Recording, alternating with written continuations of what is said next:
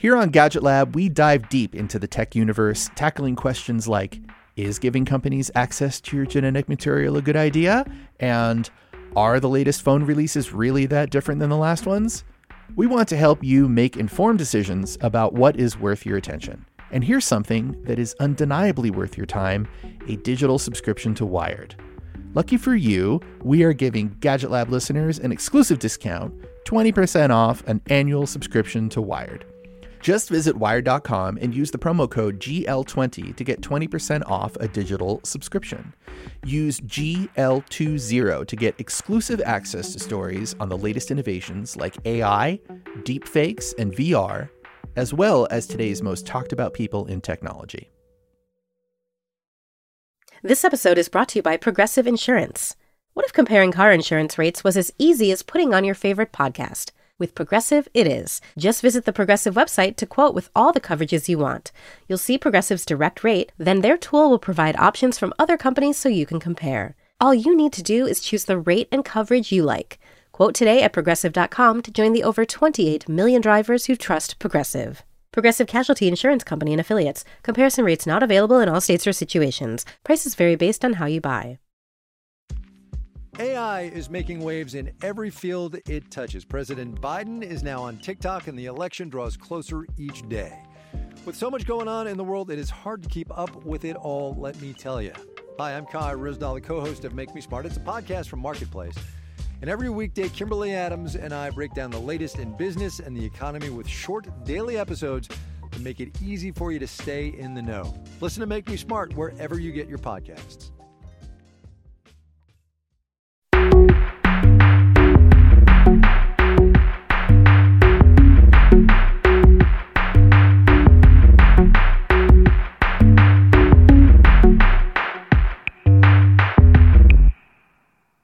Hi, everyone. I'm Michael Calori, a senior editor here at Wired, and you are listening to the Gadget Lab. I am here with my co-hosts, Wired senior writer Ariel Pardes. Hello. And Wired senior writer Lauren Good. Hello. Later on in the show, we will be talking to Wired writer Emma Gray Ellis about the rise of the YouTubers union movement. But first, let's get to the news. Let's get to the news. Mark Zuckerberg goes to Washington.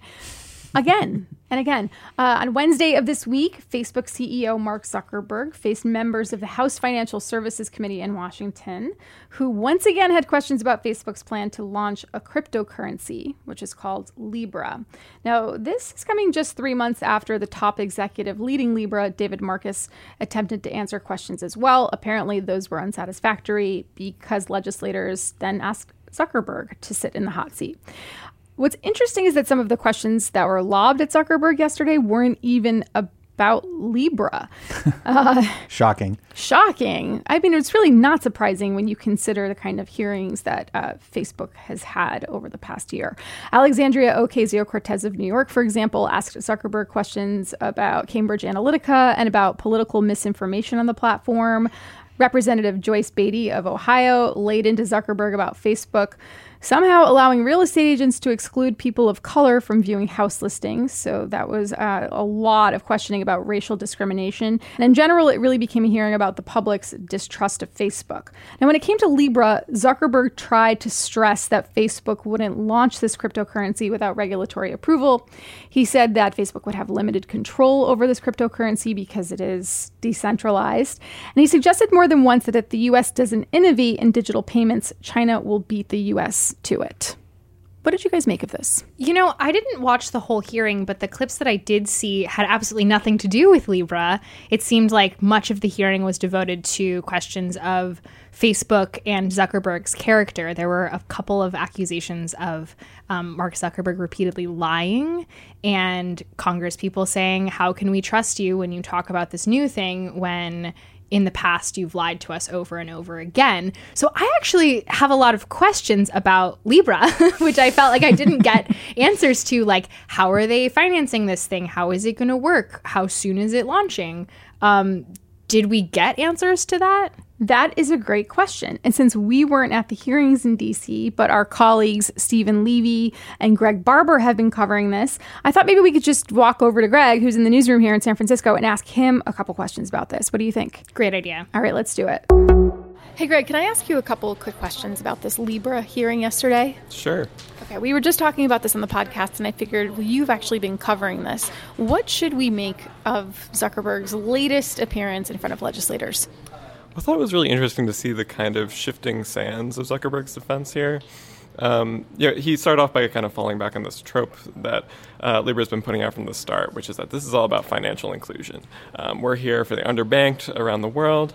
But then pretty quickly, Zuckerberg shifted and honestly kind of fell into the sort of cynicism that I think his audience often has about those sorts of arguments. He says, actually, we're here to make money. This is actually going to really serve Facebook's platform and diversify what we're doing. But instead, he's trying out this new defense, which is about China. Basically, Zuckerberg's argument is that if you don't let Facebook do this, China will. And he points to this announcement that happened right after Libra was announced, that China was really close to finishing its own digital currency. So he says, look, they're innovating. They're going to do this anyways. Don't stop us. Do you feel like legislators were satisfied with Zuckerberg's responses yesterday? No, I mean, one of the most fascinating things actually came really late in his testimony, where a Republican congressman came back and says, look, I'm a huge China hawk. You're basically speaking to me with this argument. But at the same time, I don't understand why does Facebook have to take the lead on this? Why not some other company? Why not the U.S.? So it was interesting to see that, these Republican congressmen are really his target with this China innovation competition angle.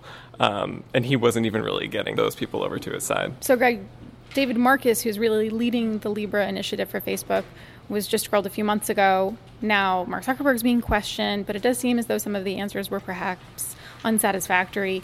Do you think it's reasonable to expect that this might not be the last of the Libra-related hearings for Zuckerberg? It's definitely reasonable, but I think something else to watch for is whether Libra might arrive at some sort of compromise that gets around these hearings or appeases regulators. There's been some talk of potential changes to how Libra is structured that would make it a little bit less like Libra's coming out with its own currency, acting less like a central bank, and that's something that's really scared regulators around the world.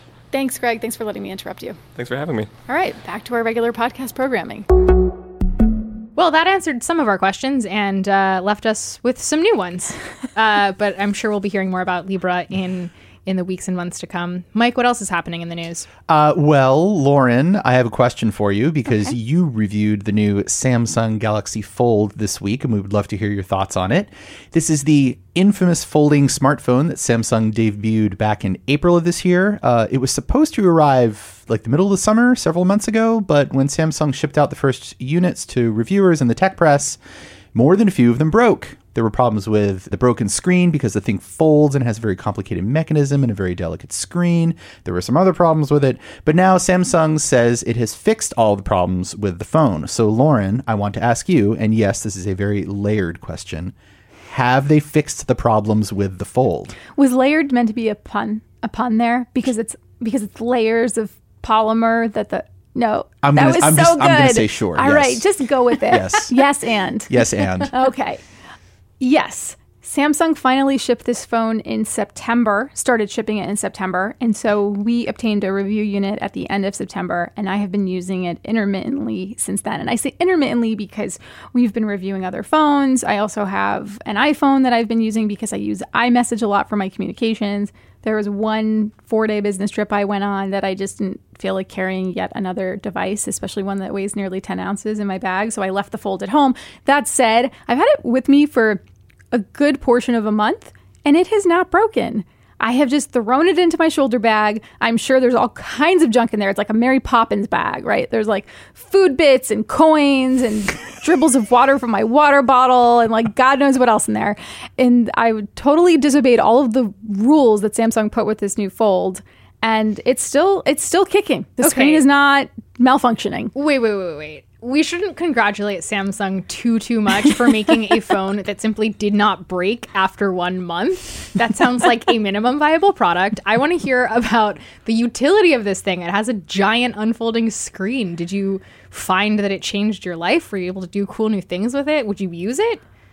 I personally would not pay nearly $2,000 for this phone. And that's because it does certain things really well. But those things that it does really well are essentially what a 7-inch tablet would do really well in your life. And then its utility as a phone. And maybe I sound old because I'm still saying, I still make a lot of phone calls, everybody. I still have to text message a lot. And text messaging on the 4.6-inch display is just as awkward as text messaging on a 7.3-inch display, which is what it unfolds to. Like, all of those basic things still aren't that great. And as I note in the review on Wired.com, normally I take a phone with me when I go for a hike or a run, and it just wasn't working with the Galaxy Fold. Like, it wouldn't fit into my pants pocket, and I didn't want to carry it in my hand because it's awkward when it's closed. It feels like a TV remote. So, like, there are just certain basic things that it made me really appreciate. As much as we say now that we're tired of the boring glass rectangular slabs we have in our hands that have been around for a decade now, they're pretty magical when you think about it. Now, that said, I do give credit to Samsung for shipping this thing. They've been working on this flexible polymer, flexible OLED display for a long time. It is shipping. It's the first, I think, commercially viable folding phone. And there are moments when it's kind of magical. Like, I took a really long flight last night, and I grabbed the thing out of my bag and opened it and started using it like a Kindle. And I was like, this is pretty cool. And I've been using it as a Kindle for, I don't know, a couple weeks now. And then like, when you're done with it, you just kind of slam it shut and throw it into your bag again. Like, that's pretty cool. Yeah, but a Kindle costs like $80. I know, Kindle this phone costs like $1,900 and you can't change. really. I know you can't really compare it to a Kindle, because you could also just like slide a Kindle into your bag really easily. And there were some moments when I would start to navigate somewhere, and I would initiate the map search on the small screen, and then I would unfold it, and it would be on a much larger display. It sort of opens automatically to certain apps that have been optimized for the UI. Cool. So there are like these moments that they hint at the future, but the future is going to be awkward while we get there. You know what else can unfold into a large map? A map. Yeah, that's right. A paper map. You can get it at a gas station for like $2. Well, you can read Lauren's review of the Samsung Galaxy Fold on Wired.com. I believe the rating you give it was a 5 out of 10. Is that right? 5 out of 10, which is not bad, but it's not good. Right. It's right down the middle. Mm-hmm. Kind of like the seam going down the middle of the Galaxy Fold. Let's take a quick break. And when we come back, we will talk to Emma Gray Ellis all about the YouTubers unionizing. Hey everybody, it's Neil. I've got some huge news. Decoder is moving to Mondays and Thursdays. We're adding a second episode to the show. On Mondays, we'll have our classic interviews with CEOs and other troublemakers. I think we're going to have to start having conversations about how do we pay those jobs that can't be done by AI. And on Thursdays, we'll be explaining big topics in the news with Verge reporters, experts, and other friends of the show. There's a new generation of people on the internet. Google search has always sucked for them. So, there's no reason for them to be loyal. They can just go to TikTok. This is going to be really fun. I'm very excited about all this. So go subscribe wherever you get your podcasts now. This podcast is supported by Tools and Weapons, the podcast hosted by Microsoft Vice Chair and President Brad Smith. Each episode features insight you won't find anywhere else from the center of the conversation surrounding emerging technologies like AI. Right now on the podcast, you can hear a special episode where Brad Smith lays out Microsoft's vision for a vibrant marketplace driving the new AI economy. To hear more, follow or subscribe to Tools and Weapons with Brad Smith, wherever you get your podcasts. Welcome back. Now we are joined by Emma Gray Ellis, a staff writer at Wired, who specializes in internet culture and propaganda. Emma's latest article is called YouTubers Must Unionize No Matter What Google Says. She introduces us to some of the key players around the world and how they are facing off against the largest video platform on Earth. Welcome, Emma. Thanks for having me. So let's start at the beginning. Where did the YouTube unionizing movement come from? So about 3 years ago, Hank Green, who's a really well-respected person on the platform, he's been there since the beginning, he's one of the founders of VidCon, started something called the Internet Creators Guild, which was supposed to address basically creators live all over the world, they live all over the country, they're very disconnected, and they have a lot of shared interests. And so that was an attempt to sort of pull them all together and make sure that they had a voice at the table when YouTube was making platform engineering decisions that would affect the way that they did their jobs. that failed this summer, and has sort of been replaced by a YouTubers union, which is less union in actuality than movement, calling itself a union and partnering with unions, run by a man named Jorg Sprave, who makes fantastic high-powered slingshot weapons in the woods of Germany.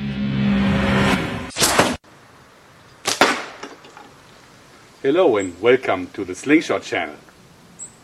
My name is Jörg, and I would like to take you on a strange journey to the wonderful world of rubber-based launchers.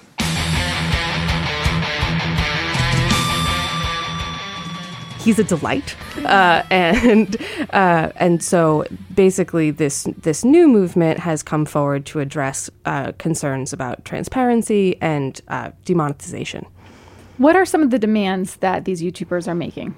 So the big ones are that they don't actually know what YouTube's rules are as such. There's a very long employee handbook, apparently, that YouTube gives out to its human raters, who are some of the people who are making decisions whether something's appropriate on the platform. And they know that it exists because it's been leaked, but creators don't have access to it at all. And so they're just working off the sort of publicly available guidelines on the web that you or I could see, the terms of service, community guidelines, and often find that that's inadequate for predicting whether or not something will be demonetized or not. And so they'd like to know what the real rules are that they're being judged against, which I think is fair. And the other thing that they'd like is some people are advocating for decoupling monetization from advertising, because if in order to make money on YouTube, you need to be someone that Johnson & Johnson or Pepsi would like to work with, that puts some real limits on what kind of content that you might have. And so no religion, no sex, no queer content, which has been a huge problem on the platform. And so the biggest demands are transparency, a more equitable approach to monetization, and the other thing that people really hate is that when you do get something demonetized, you get a form email from an algorithm, and you have no real way to appeal. Well, you can send an appeal, but you're not able to advocate for yourself in any way because you're talking to a machine. And the only way that people have had success is either through, spending many hours of labor combing through their own content to try to figure out where exactly they made some kind of rule violation, because it doesn't tell you what rule you broke. It's just like, sorry, we had to demonetize you. And then that leaves them in this kind of limbo where all of a sudden you're retroactively informed that you've been working for free for the past week. But YouTube's still making money in certain ways from it, right? Even if there's not ads on it, it's still keeping people on the platform. Mm-hmm. And those engagement metrics are how they ultimately make their business run. And so they see it as a pretty unbalanced system. Talk about that decoupling of advertising from monetization. What does that mean exactly? Does that mean that the creators would be able to make money in other ways that doesn't have to do with advertising, or that the advertising would actually not be so specific to certain creators? So there was a period of time where you were paid for your watch time. And so some creators would like to go back to that system. In actuality, and one of the reasons why this is so complicated is that most creators are not making money only from advertising. They're also making money on Patreon or merch sales or their work on other platforms. But they would like the option to make money without having to rely solely on whether or not they're marketable to advertisers. Which is not to say that the people who have ads run their videos shouldn't make more. I don't think anyone's saying that. Like, everyone knows that advertising is a big way that we support online platform businesses at large. It just shouldn't maybe be the only option for people. So when you think about YouTube as creating this entirely new class of labor where people are perhaps making their entire living on the platform, making videos, these demands start to seem pretty reasonable, at least to me, right? Like, if you're doing this to make a living, you should probably have some transparency in terms of when you will or won't get paid. How is YouTube responding to this? Do they also see this as reasonable, or have they sort of poo-pooed the idea? it's challenging because their responses have been, according to experts, a little different about whether they're talking about creators in the U.S. versus the EU. In the EU, they've actually on occasion encouraged people to act collectively to push back against big changes like GDPR, which they have other concerns. YouTube has other concerns about. In the U.S., when they go to Capitol Hill, they sort of never talk about creators, is what I've heard from the experts that I've talked to. They sort of act as if they don't exist. In an immediate way, the way that YouTube is responding is by there was supposed to be a big meeting between the YouTubers Union representatives, including Slingshot Master York Sprave. And it was supposed to be on the 22nd. And then at the last minute, they decided that no YouTubers would be welcome at the meeting at all. And so the unions could still come, but no creators could. And so I think that that's sort of indicative of the way that they've been dealing with this. They're very willing to talk to creators. They say, and I think that they probably do have a vested interest in creator success, but certainly they're not really playing ball here. Let's take a quick break, and we'll come back with more from Emma. Want a new podcast to look forward to each week? One that's entertaining, informative, and packed with actionable content? Come on, of course you do. Introducing The Jordan Harbinger Show. The Jordan Harbinger Show, which Apple named one of its best of 2018, is aimed at making you a better informed, more critical thinker so you can get a sense of how the world actually works and come to your own conclusions about what's happening, even inside your own brain. Jordan dives into the minds of fascinating people, from athletes, authors, and scientists to mobsters, spies, and hostage negotiators. Search for The Jordan Harbinger Show. That's HAR, B as in boy, I, N as in Nancy, GER, in Apple Podcasts, Spotify, or wherever you're listening right now. All right, welcome back. We are talking with Wired writer Emma Gray Ellis about the YouTubers' unionization movement and what it means for the video giant. So I have one more question about sort of the unionization and how that's going to work, because YouTubers, the creators on the platform, they're not employees. They're independent contractors, if anything. In what ways is this relationship different from like more traditional media? Like, for example, the writers and actors on television shows that might be on NBC or ABC, because we know that there are unions for writers, there are unions for actors. So how is this situation different from that? One of the things that's interesting is that, at least in the U.S., the union that's most interested in working with YouTube creators is actually SAG-AFTRA. And so... that's the Screen Actors Guild. The Screen Actors Guild, yes, which includes most of Hollywood. And there's a baked-in relationship with there because a lot of YouTubers are either musicians or actors on the side or have aspirations to be. The biggest challenge for them is that, as you say, these are not, people who are working for a studio. And so they're not technically classified as employees. Many of them are, in a way, small business owners, which is a challenge for unionizing of any kind because it usually doesn't include people in management. And a lot of these creators do have assistants or editors in their employ. But the other thing is that, unionizing takes in-person communication in a lot, or it's much easier that way. And these people are scattered across the globe. And so from what I understand, the Screen Actors Guild now is doing a bunch of research and on just how they could bring creators into this fold. But yeah, it's the fact that they don't have that their labor is unprecedented and in form. It means that they're not captured by a lot of the contracts or even laws that we currently have. And even if they were to be represented by SAG, it doesn't mean that they're necessarily going to get more information or transparency from YouTube on how it's managing its platform and how algorithms are working and content is being demonetized and all of that. Right. That would all be on, like, the benefit of them being in a union would be just that unions are powerful and might be more successful in pressuring Google to make changes than one lone person. Mm-hmm. Particularly because I think a lot of people are hesitant to speak out against giant corporations like Google and risk those relationships that they rely on all by themselves. That's really scary. And so the unions would hypothetically step in and sort of spread out any kind of response that there ended up being.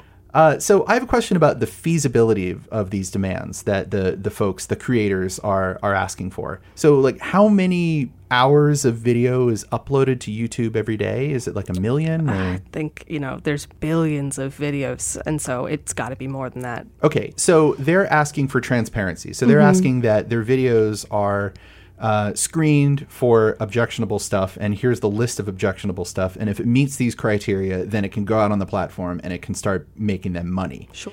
So that would obviously create a bottleneck on YouTube's side, which would probably delay the publication of these videos or delay their viewability, or like, how is that even possible for YouTube to manage these demands if they're legally required to do so? I think that's a really good question. If a regular union-employer relationship is checkers, this is 3D chess. There are so many challenges to actually doing this, and that's what a lot of people who work for YouTube and even people who don't will say, is that we're working on a scale and social impact that has no precedent anywhere in the world ever. And I think that you're right that if it becomes incumbent on YouTube to review every single video not by algorithm, it's basically impossible. I think the demands that are feasible is just letting creators into the conversation more. If there's going to be engineering decisions that affect the platform, they should have a voice. But I think that it's a little impractical to assume that YouTube is suddenly going to have a perfect answer to this.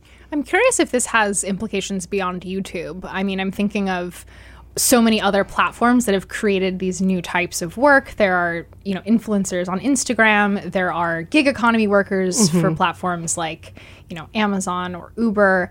Are there potential outcomes that sort of extend beyond the creator class of YouTube here? Maybe. I think what's maybe has been talked about more is whether the legal changes around the gig economy will also apply to creators. And so in California, which is YouTube's home state, there's some new legislation being worked on currently that's supposed to give greater protections to gig economy workers. And that's specifically talking about Uber and Lyft drivers for the most part, and other more conventional forms of gig economy. But there's certainly interest in these spaces, but to see whether creators might qualify in some cases, which would be a big legal headache for everyone, and particularly YouTube, right? Because all of a sudden, overnight, they have some, many millions of employees all of a sudden. That would change everything. And I think maybe not even be feasible or possible, but we'll see. It's such a new and evolving space that it's almost hard to know how these laws will be applied, and it'll probably have to do with the case precedents that are established. Right now, a group of queer creators are suing YouTube for discrimination in the algorithm and unfair demonetization, and so that's another thing that will be important to watch, because it might be a harbinger of what's to come. Emma, thanks so much for joining us this week. Thanks for having me. And everyone can read Emma's story on Wired.com. Of course, Emma, do you want to stick around for recommendations? Absolutely. Let's do it. All right, we're back for recommendations. Emma, you are our guest this week, so you should start. Sounds good. My recommendation is Ali Ward's Ologies podcast. It is a delightful time where they invite a scientist, an ologist of some sort, onto the podcast, and they have a fun time explaining their specialty, and all the scientists are unexpectedly funny, and it's great. Last week's episode was about spidroinology, which I may or may not be saying wrong. Wow. But it's the study of spiderweb silk, which is incredibly valuable and very strong, and I learned lots. Then when they pull the silk out, so they pull it out like floss, they don't squeeze it out like toothpaste. Okay. So all of the silks have to be pulled out. And when they pull that, the silk at the very end of a tube going down from the gland that they make it to the outside all the silk then behind it starts to get pulled out because it's very viscous. I want them real thick and juicy. On the trip down that tube, the shear forces. Wow. Learning so much already. Yeah, it's full of fun facts. You'll be able to tell your friends all about octopuses and cabinology, which is the study of cabins. What is the study of octopuses called? Octopi? Is it octopi or octopuses? See, these are the things we need to learn. Octopodes. What? It's Greek. Wow. My mind is blown. Mike, what's yours? So I have, I'm going to recommend a book. I was just on some travel and I read this book on my travels. It is a book by the television critic, the Pulitzer Prize winning television critic at the New Yorker, Emily Nussbaum. And the book is called I Like to Watch, Arguing My Way Through the TV Revolution. It's a series of essays, profiles, and reviews from her writing in the New Yorker. There's also some new essays that she wrote just for the book. So if you are a fan of television, particularly bad television, things that people might call guilty pleasures, because as we know, there are no such thing as guilty pleasures, there are only pleasures, then you'll love this book because Emily is right there with you. She talks about her love for Buffy the Vampire Slayer. She does a whole essay about Norman Lear and his sitcoms and how they revolutionized television in the 1970s. There is a whole essay about Joan Rivers. And actually, probably the best part of the book is this big, meaty essay sort of at the beginning of the second third that is about the Me Too movement. And it's about what we do with the art of bad men.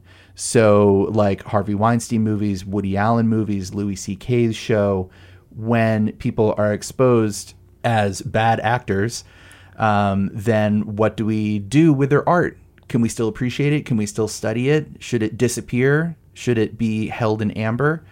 It's a fantastic essay in the middle of a fantastic book. I Like to Watch by Emily Nussbaum. It sounds great. It does. She's a fantastic writer. I love her work. Yes, I think all of the awards that she's won are well-deserved. Ariel, what's your recommendation? Well, if you have an Android phone, I would like to recommend that you check out Google's digital well-being experiments. These are brand new this week.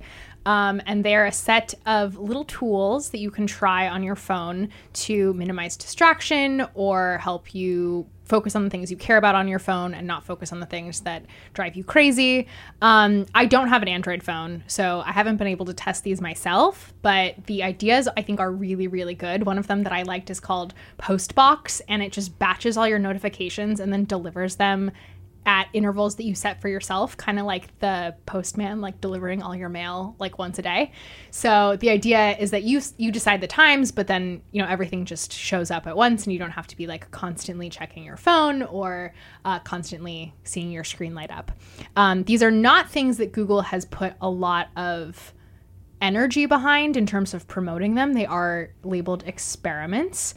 But I think that's cool because some of them are a little bit more radical. Some of them are a little less polished, and Google, it seems to be very open to feedback on how people want to use their phones. So give it a try. I would also love to hear if anyone tries it out and has thoughts on it. Like, send me a tweet. I'm curious.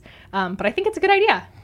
I'm especially looking forward to this because as an Android phone user, I've been using some of the digital well-being tools that are new to Android 10. There's one that I have turned on right now, which makes my phone go monochrome, black and white, at 11 p.m. And it actually works. It's like I'm sitting there staring at Twitter and then my phone just all of a sudden all the color disappears. And it takes me like a minute to realize it. I'm like, oh, I need to put this down. And it's been really great. I also have app timers on for all of my social media accounts, and I'm ringing the bell every single day. So I'm trying to get better about it. So I'm really looking forward to it.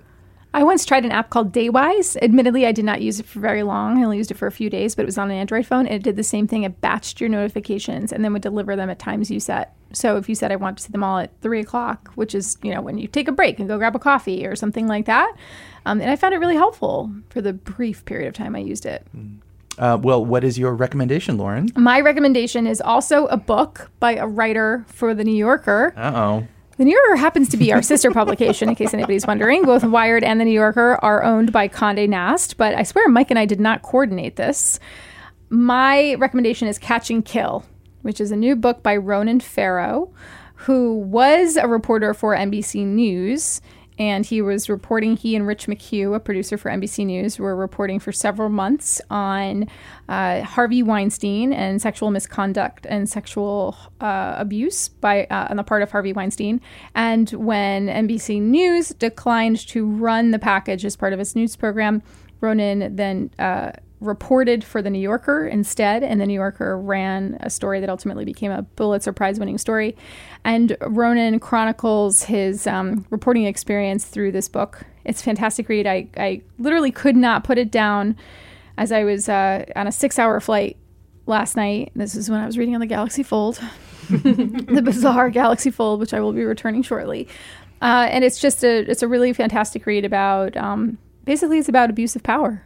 And you've probably read some of the excerpts online at this point. They ran in Vanity Fair, they ran in other places.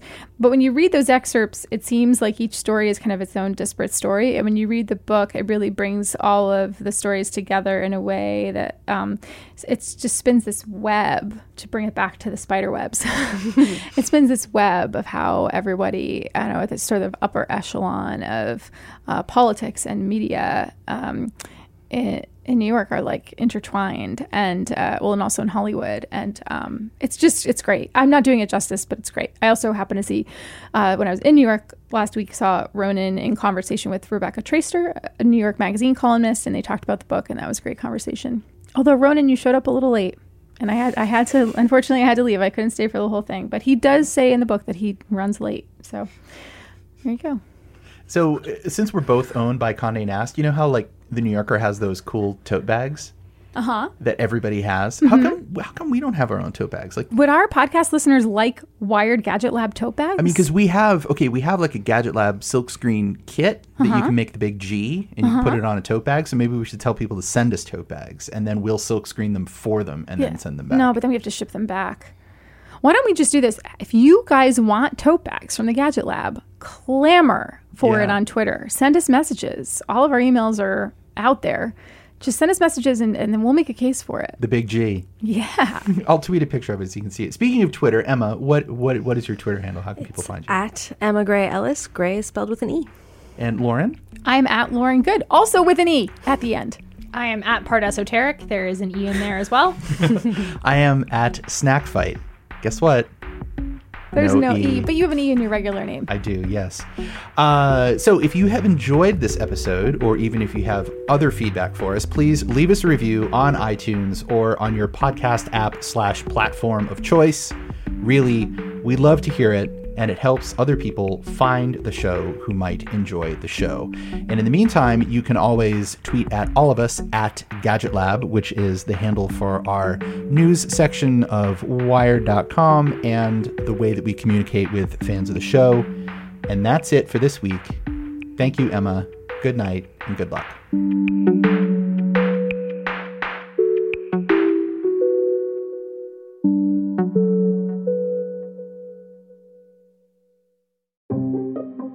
Hackers and cybercriminals have always held this kind of special fascination.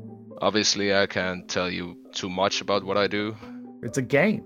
Who's the best hacker? And I was like, well, this is child's play. I'm Dina Temple-Raston, and on the Click Here podcast, you'll meet them and the people trying to stop them. We're not afraid of the attack. We're afraid of the creativity and the intelligence of the human being behind it. Click Here, stories about the people making and breaking our digital world. AI machines. Satellite. Engine ignition. Click Here. And liftoff. Click Here, every Tuesday and Friday, wherever you get your podcasts.